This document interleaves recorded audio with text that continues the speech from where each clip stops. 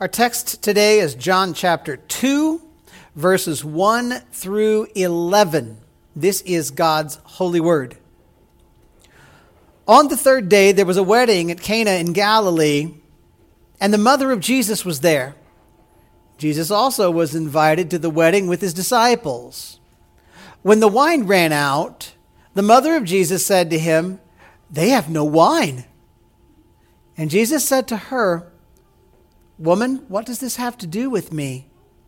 My hour is not yet come." His mother said to the servants, "Do whatever he tells you." Now, there were 6 stone water jars there from the Jewish rites of purification, each holding 20 or 30 gallons. Jesus said to the servants, "Fill the jars with water." And they filled them up to the brim. And he said to them, "Now, draw some out and take it to the master of the feast." So they took it. When the master of the feast tasted the water now become wine, and did not know where it came from, though the servants who had drawn the water knew, the master of the feast called the bridegroom and said to him, "Everyone serves the good wine first, and when people have drunk freely, then the poor wine. But you have kept the good wine until now." This, the first of his signs, Jesus did at Cana in Galilee, and manifested his glory, and his disciples believed in him. Will you pray with me? Father, we ask you to add your blessing now to the reading and the study of your holy word.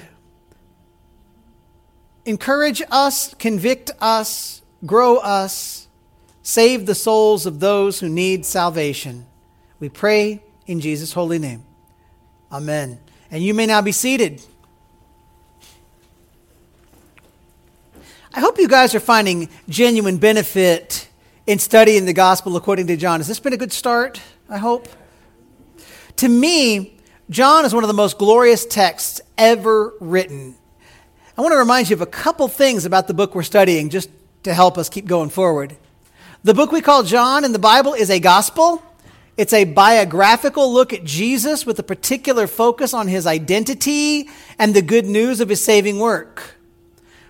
It reveals to us the fulfillment of the promises of God made for centuries throughout the Old Testament. And it shows us the way God brings to fruition the new covenant, God's perfect plan of salvation by grace alone, through faith alone, in Christ alone. John, who's the author of this book, is one of the 12 disciples. And in this book, he never once names himself. Sometimes he is called in this book the disciple whom Jesus loved. John is the brother of James. John is one of the 3 disciples most regularly closest to Jesus. And John's gospel was written latest of the 4 gospels, probably near the end of John's life. I would guess, honestly, that it was in the decade of the 90s AD. And by that time, Matthew, Mark, and Luke, the synoptic gospels, had all been written. All 3 of those gospels look very similar. That's what the word synoptic means, is to look alike. But John's gospel looks different. It doesn't contradict the synoptics, but it does help us to see more than the other gospels can tell us. And you have to wonder if John, maybe around 60 years after Jesus' resurrection, he just wants to be sure that the sweet memories that he has of Jesus that didn't make it into the synoptics, that they're recorded. For sure, God inspired John to write these things down. And why did he do it? Remember this. These are written to help you and me believe. John tells us that at the end of the gospel in chapter 20, verse 30 and 31. He says, "Now Jesus did many other signs in the presence of his disciples, which are not written in this book. But these are written so that you might believe that Jesus is the Christ, the Son of God, and that by believing you may have life in his name." Listen to me, friends. God wants you to believe. God wants you to know Jesus, his Son. And so God has given you this great book as a gift that you might know his Son and find life in his name.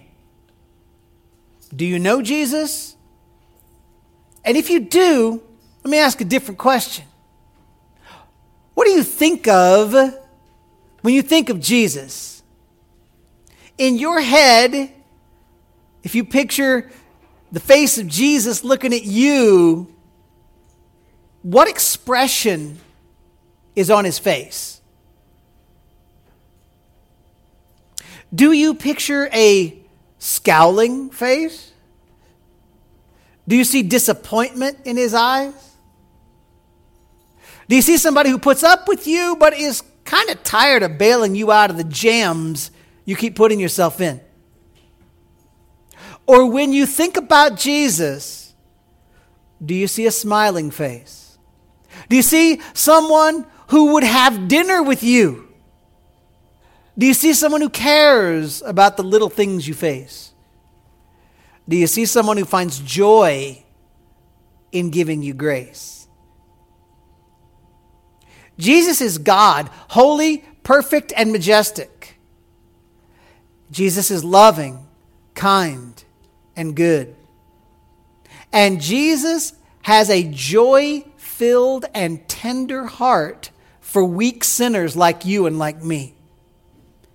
Jesus loves us. Not to put too fine a point on it, he doesn't just love us, but he likes loving us. He doesn't love us because we perform for him. He loves us because of who he is and because of his choice to love us. Now today, we are going to take a look at one of my single most favorite incidents in the Bible. It's a story only John tells us. And we're going to watch Jesus at the wedding feast at Cana.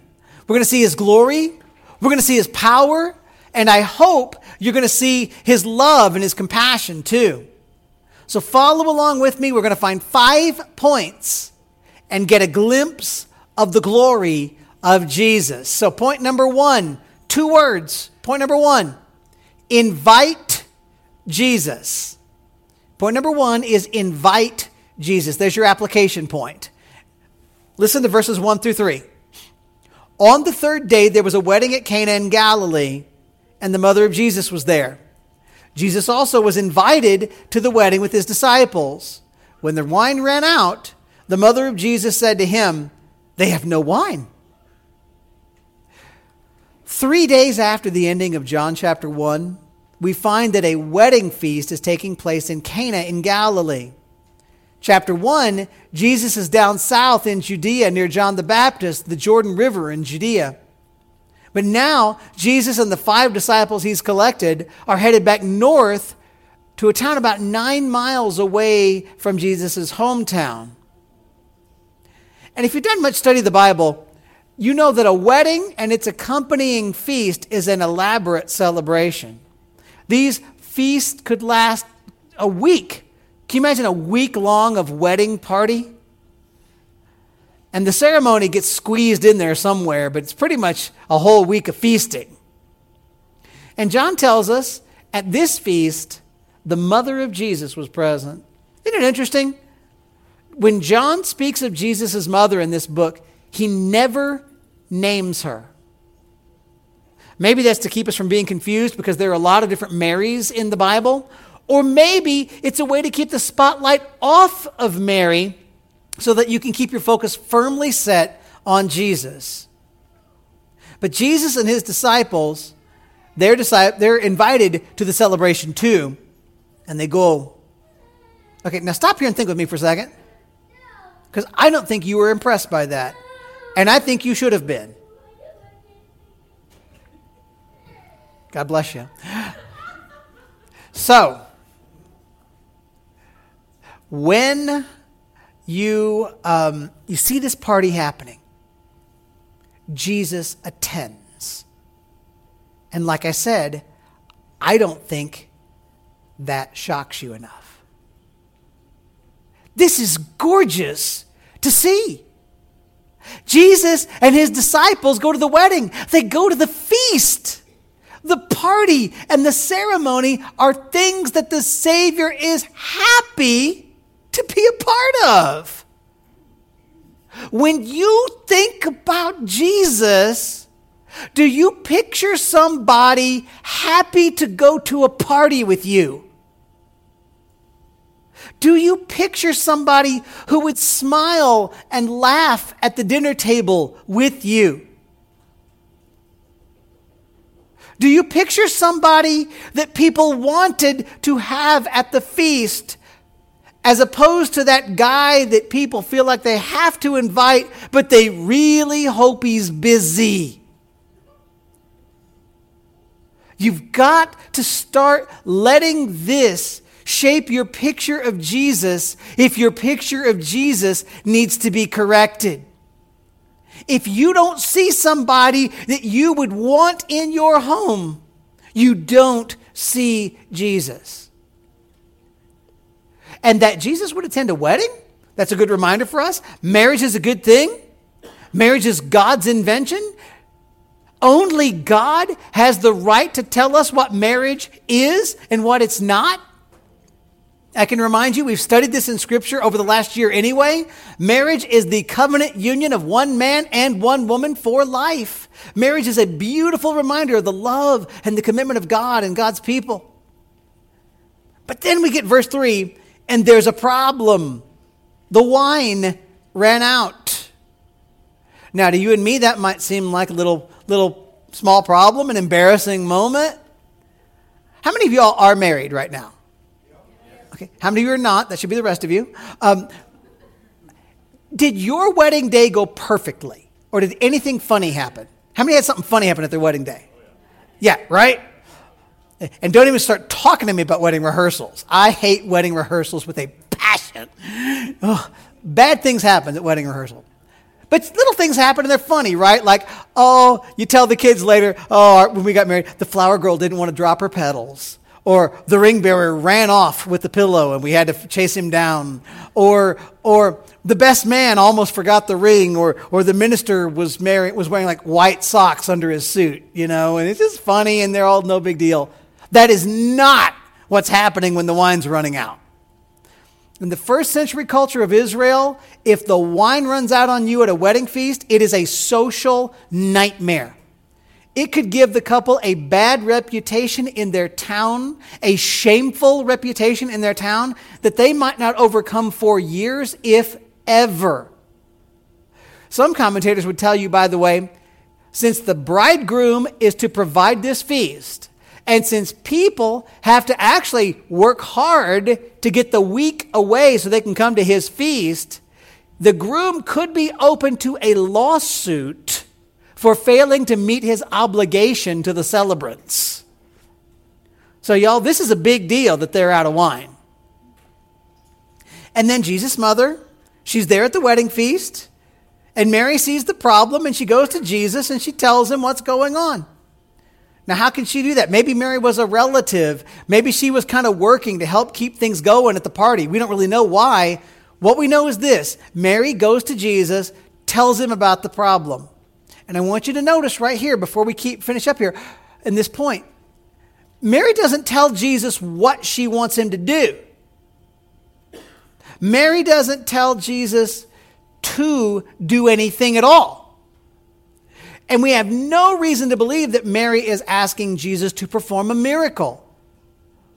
Why do we know she's not asking Jesus to perform a miracle? Because Jesus has never, up until this point in his life, performed a miracle. So why would you ask somebody for a miracle you didn't know did miracles?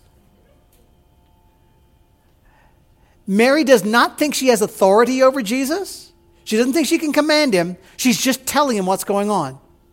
Here's what we can see in the text, friends. Mary knows the character of Jesus. She knows the goodness of Jesus. She knows the kindness of Jesus. She knows the trustworthiness of Jesus. Mary knows that Jesus is a caring, capable, helpful person, and so she lets him know, there's a problem. And now, before we go on in the story, let's stop and let's make the application point. I told you already, right? You've heard us read the whole passage. You know Jesus is going to help. But let me point out to you this. Jesus was invited. Jesus was invited to the feast, and he came. Mary invites Jesus into this situation, and he will help. In your life and in my life, we need Jesus. So I'm going to remind you, Christian, invite him. Invite Jesus to walk with you through your day. In the morning, when you get up, when you get out of your bed, take time to invite Jesus to be with you as you face the day to come. Now, don't get me wrong. He's going to be with you regardless. But it is so much better for you. It is so much more honoring to Jesus Christ for you to invite the Savior to accompany you into the difficult world that you will face. And if you're hearing my voice and you don't yet know Jesus, invite him. He invites you to come to him and find life and forgiveness. You invite him to be your Savior. He's your only hope to stand before God. Believe in Jesus, turn from sin, invite him to be the Lord over your life. Now let's watch and see what happens next. I think it's interesting. Point number 2, trust Jesus. Point number 2, trust Jesus. Verses 4 and 5. And Jesus said to her, "Woman, what does this have to do with me? My hour has not yet come." His mother said to the servants, "Do whatever he tells you." Now, y'all, verse 4 is a verse you could understand, you could misunderstand if you don't have an understanding of the culture and if you don't know what Jesus is about to do next. Because it really looks like Jesus rebuffs Mary. But we're going to see that's not really what he's up to. First of all, Jesus calls Mary woman. Children, I will not suggest you try that to your mother today. Right, ladies? Yeah. Listen, when Jesus called Mary woman, he is a 30-year-old man who is actually distancing himself from Mary's authority. He's not being disrespectful, as it might seem in our culture, but it's not mom. It's not mother. It is closest to ma'am if you can take the Southern culture out of calling somebody ma'am, if that would make sense to you. And the Lord here, when he does this, he's helping you and me know, however Jesus is going to respond to Mary here in this event, he is not doing her bidding. He is not under her authority. But if you think woman sounded strong, the question, what does this have to do with me? That is far stronger a phrase than is Jesus calling Mary woman. A question like that, what have I to do with you? What have you to do with me in the Bible? That is something that is often spoken between enemies or adversaries in the Bible. Demons talk that way to Jesus. Remember the demons saying, "What have you to do with us, Jesus, son of David, or Jesus of Nazareth?" They don't want him around. King David actually spoke that way to people who were causing him trouble. "What have I to do with you, O you sons of Zeruiah?" And as you saw with the word woman, Jesus is making sure that Mary understands that whatever's happening here, it's not happening on her command. He is not being nasty. He's not being petty. He's just making sure, and the Lord is making sure, that we all know what's happening here.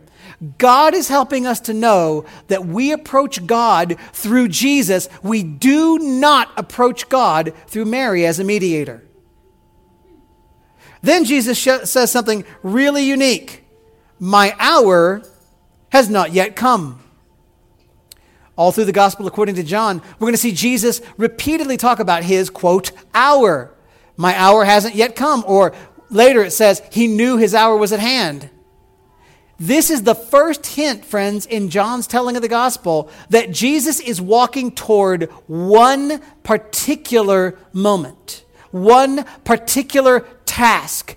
Jesus' hour is the moment when Jesus would ultimately be glorified and his Father ultimately glorified, when Jesus would give up his life to save the souls of the children of God.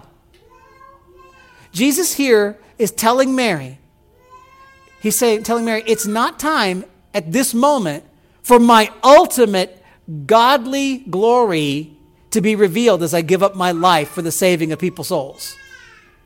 Now, I have no idea if Mary understood what Jesus was saying. But I will tell you this, and I want you to catch this, because I don't want your picture of Jesus to be distorted here. Mary is not in the least put off or discouraged by Jesus' response. Look at how Mary responds in verse 5. Not discouraged, not troubled, not sad. She turns to the servants and says, do whatever he tells you.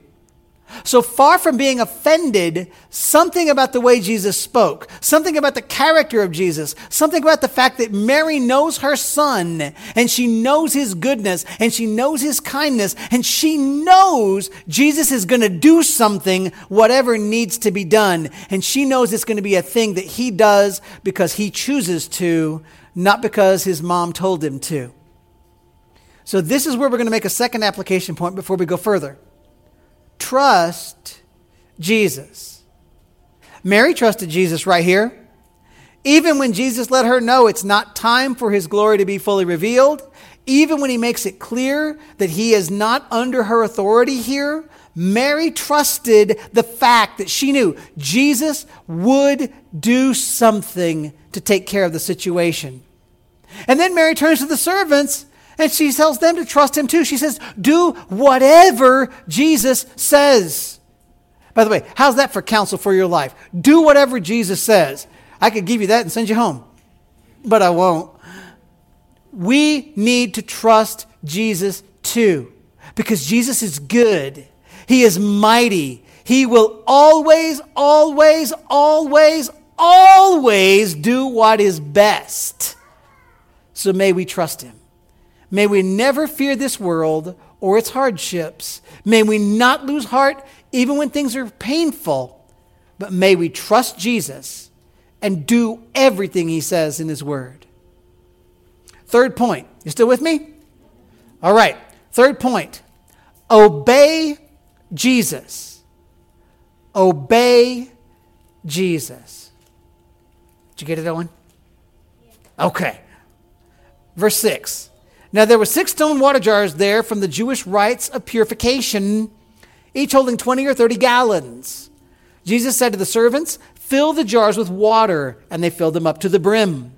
And he said to them, now draw some out and take it to the master of the feast. So they took it. So probably you can picture a well in the courtyard at the house, 6 stone water jars there. John tells you to know what they are, what they're made of, how big they are. The Jews would have valued these stone water jars for ceremonial washing because the stone jars are safe from being ceremonially unclean, whereas like a wooden bowl would actually take on uncleanness according to the Levitical law. And in total, these jars would have held anywhere from a total of 120 to 180 gallons of water. And they were for ceremonial washing. I think that's interesting here. You don't want to skip this too quickly. Here in John chapter 2, John is going to, on occasion, show you the life and work of Jesus in contrast with the temple or the Old Testament law. Really, chapters 2, 3, and 4, we see Jesus juxtaposed against the Jewish law system in the temple. Now, Jesus never violates the law of God. He only fulfills the law of God. But as we watch what Jesus does, faithful readers are going to be able to see that Jesus is greater than the law. Something better than the law has come. Something greater than the ceremonial system is in play. Something greater than the temple is here at work. The fact that Jesus does what Jesus does on this day using ceremonial water jars, jars used for ceremonial washing, that will serve to help us see that Jesus is coming to both fulfill the law and accomplish something much better, much greater than anything the old covenant had to offer. The new covenant fulfills the old and is superior to the old. And around those water jars are the servants. Now, quick side note. You guys play along with me here. The word for servants there is the Greek word diakonos. You want to guess what we get our word from for that? Even if I said that poorly, you get it, right? It's the word for deacons. So what are deacons? The folks that serve the wine at the party. That's what the word means right there. In the church, we are deeply grateful for our deacons. As the word implies, the word deacon is a servant. A deacon in the church is a man who has given himself to serving the needs of the body. Deacons take care of needs, especially physical needs in the church, so that the elders are freed to spiritually lead and care for the body. Guys, I could never do what we have to do to have our worship services here without the deacons. I could never meet the care needs of the body without our deacons. And I want to encourage you, you should be grateful to God for our deacons, for their wives. Let them know that you appreciate them, that you are eager to help them do their role, because they are absolutely treasures in our church. Now, in this case, the word deacon, like I said, it applies to those who are the waiters serving the wine at the wedding feast, because deacon means servant. And here, Jesus gives these servants a curious set of instructions. Imagine again, you're at a party, they're out of wine. That's the problem. So Jesus says, fill those jars over there to the brim with water. Now, take some of that water out and take it to the master of the feast, the man in charge of keeping the banquet running. Now, leaving those instructions as they stand, that's crazy. You guys see that that's nuts, right? The master of the feast needs wine to keep the feast going and to protect the couple from social disaster. Jesus says, fill those jars with water and draw some out and take that to the master of the feast. Does that sound like a plan to save the day to you? It sounds like a plan to be called a fool. It sounds like a great way to lose your job, is what it sounds like. All we see so far is that the servants did what they were told. And before we move on, let's make a real simple point of application. Obey Jesus. Christians, if we love God and love God's word, we are going to hear God's instructions in Scripture. We're going to have God tell us how to live and how to think. And in the world we live in, following the instructions of the Lord are going to seem crazy. Following Jesus might get you ridiculed, yes? Following Jesus might cost you your job. Following Jesus might ruin your family relationship. Following Jesus might get you jailed. Following Jesus might get you killed. But God's ways are not the ways of the world. And as we live in this world, we're going to find ourselves regularly on an ever-increasing basis at odds with the ways and the values of the world. And we will not be able, if we follow Jesus, to applaud the behaviors and the practices that the world around us celebrates. If we follow Jesus, we're not going to be able to do the things that the world says people can do. The world says taking the life of a baby in its mother's womb is simply an expression of a woman's rights. We have to disagree, and we should do what we can to oppose it. When the world says that marriage can be a union of any number of people for any amount of time, of any number of genders, we have to disagree. It's not hate. It's just we cannot agree because we know God has defined marriage. When the world acts like your job or your physical safety or your social status is more important than you worshiping the Lord, you've got to beg to differ. When the world says there's no difference between a man and a woman, between a husband and a wife, that there's no role to play differently in the home, we have to say it's different. And when we obey Jesus Christ, and when we tell the truth, and when we call the world to repent and believe to be saved, we are going to find ourselves on the outside of many groups in our society. God's ways are not the world's ways. Following Christ is a costly thing. But dear friends, hear the call to be like these faithful servants. Even if it seems crazy, obey Jesus. And thankfully here we're going to see something really glorious come of what Jesus told these servants to do. Point number 4, honestly, to make a point here, the best thing I can say is praise Jesus. I think you'll see why you want to praise Jesus. Verses 9 to 10 say, when the master of the feast tasted the water now become wine, and did not know where it came from, though the servants who had drawn the water knew, the master of the feast called the bridegroom and said to him, everyone serves the good wine first, and when people have drunk freely, then the poor wine. But you've kept the good wine until now. This is a beautiful picture. Imagine the scene. Imagine Jesus watching it unfold from the back of the room.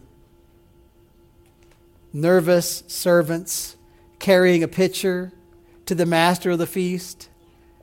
They know they just went through an exercise in which they filled stone jars with 180 gallons of water and then drew it out.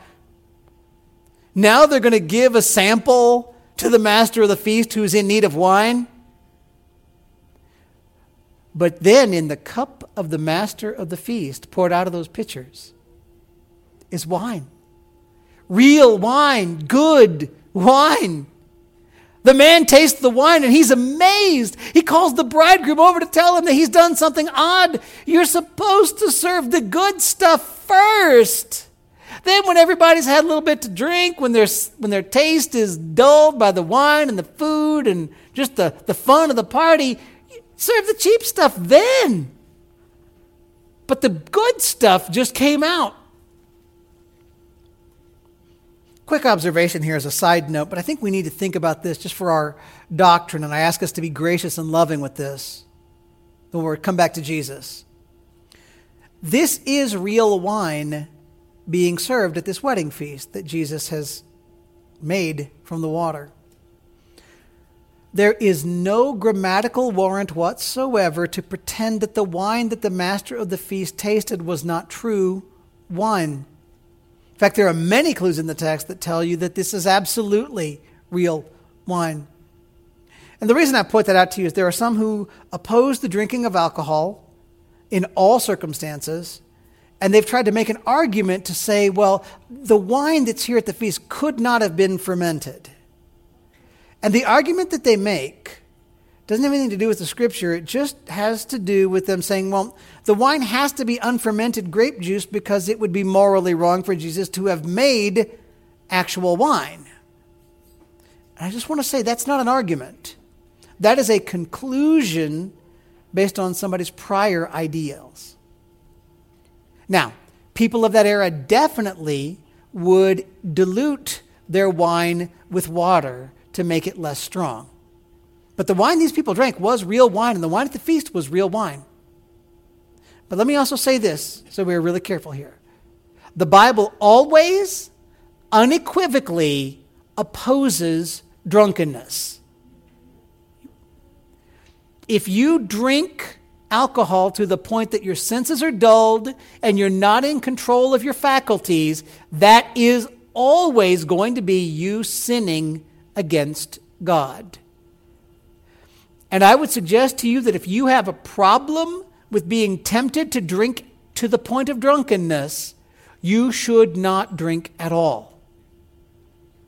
Honestly, there's a lot of good reasons a person might have for not drinking alcohol, right? You guys agree with me on that? A lot of good reasons that could be out there.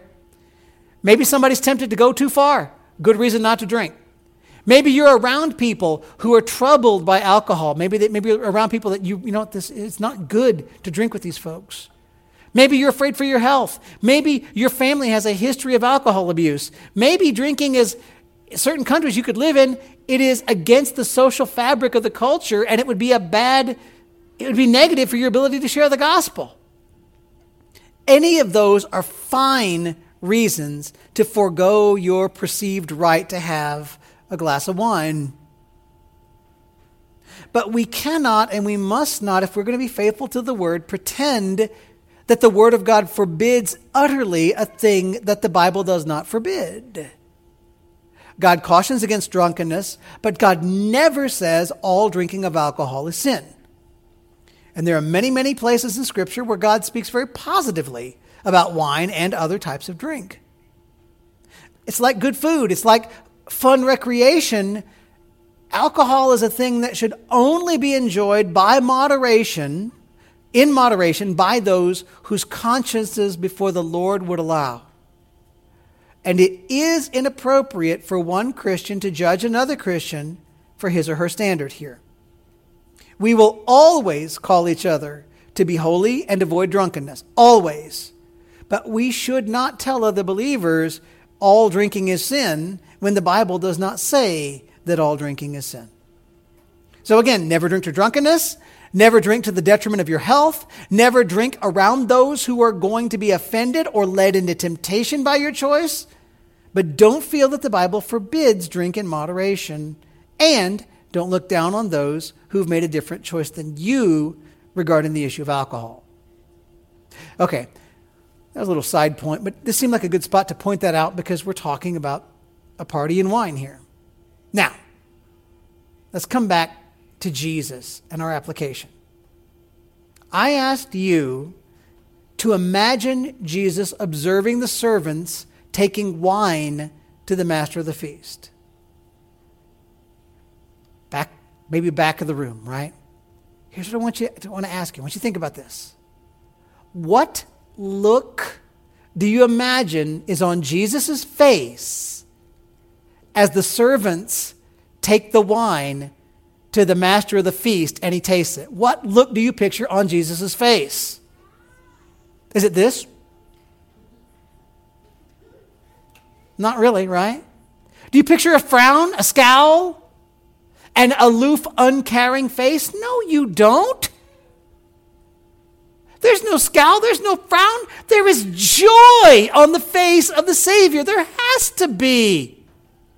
Subtly, but gloriously, the Savior has met a tremendous need of this couple. He's kept them from being disgraced in their society. He's given them a gift. He's done them a kindness. And I will not believe that the Savior had any other expression than a smile on his face and a twinkle in his eye. Our joyful, glorious, giving Savior has loved people well, and I'm fully convinced it brought Jesus joy. So let me ask you, what do you want to do when you see a sweet, loving, powerful Savior doing loving things? I believe that should make you want to praise Jesus. Thank him for being good. Praise him for his mighty power that could turn the molecular structure of water into that of wine. Think about the smiling face of the Savior and let it lead you to worship him. And then we're going to wrap up here with the actual point of this encounter in point number 5. Point number 5, believe in Jesus. Believe in Jesus. Look at verse 11. This, the first of his signs, Jesus did at Cana in Galilee and manifested his glory, and his disciples believed in him. This is the first, quote, sign or miracle that Jesus has performed. In John, there are going to be 7 major signs from the Savior. And each one of those signs will show us his goodness and his glory. He did more. We know that. He did more miracles. We know that. John gave us these particular ones because he wanted to help you believe in, and he wanted to help you love Jesus. And Jesus did this sign, and he let a glimpse of his glory out for his disciples to see, and it helped them to believe. And it ought to impact you and me in the same way. What's the glory and the magnitude of this almost hidden miracle? Well, think about this. Jesus Christ, by his power, transformed water into wine. There he showed that he has power over the very substance of creation. That's pretty good, right? Second, Christ created a huge quantity of wine, as much as 180 gallons. Okay, if you are walking down the aisle in the store and you see the average bottle of wine, that is 750 milliliters. There are 5 of those in 1 gallon. Thus, we could say here that it is safe to guess that Jesus created between 600 and 900 bottles worth of wine for this family. Third, the quality of the wine that Jesus made was excellent. It shocked the master of the feast that this wasn't the first wine out. So even if all the wine that was at the feast, even if it all had been there, the guy said, no, this is the good stuff. This is the best. This is the highest quality. Bring it first. And by the way, there's no reason to believe that all that wine, 600 bottles, 900 bottles, that would be needed for this feast. But now, you know what? This family that didn't have enough money to have enough wine to start, they now have enough. They've been given by Jesus a generous and extravagant wedding gift. Jesus, friends, this is what I want you to see, and I'm not getting it out the way I want to, but Jesus is a giving, loving, powerful, generous giver. What does God want you to do with this? He wants you to use it to see Jesus. To see Jesus' power, to see Jesus' joyful kindness, to see his generosity. And like the disciples, he wants you to believe in and glorify Jesus. So Christians, I want this portion of John's telling of the gospel to make you love and trust Jesus more. Let it help your picture of Jesus be that of a loving, kind, generous, powerful Savior. Let it lead you to invite Jesus and trust Jesus and obey Jesus and praise Jesus and believe in Jesus more and more. And if by some reason you're hearing this and you haven't yet given your life to Jesus, be drawn to the Savior from this glimpse of his glory. He is good. He is loving. He is powerful. And he offers you the greatest gift of all. He offers you the gift of forgiveness, salvation, and eternal life in his presence. So I urge you, turn from sin and trust in Jesus today. Let's pray together, friends. Heavenly Father, as we have seen this picture, my real heart, Lord, is that you would use this picture, despite my inadequacies, despite anything that would take our minds away. Use this picture, I pray, to help us see and know and love Jesus more. God, this is so good. It's so good. You are so kind. You are so giving. You are so extravagantly generous and so full of joy. Adjust our picture of you. Adjust our picture of your Son, that we might know you best and believe in you more. That's my prayer in Christ's holy name. Amen.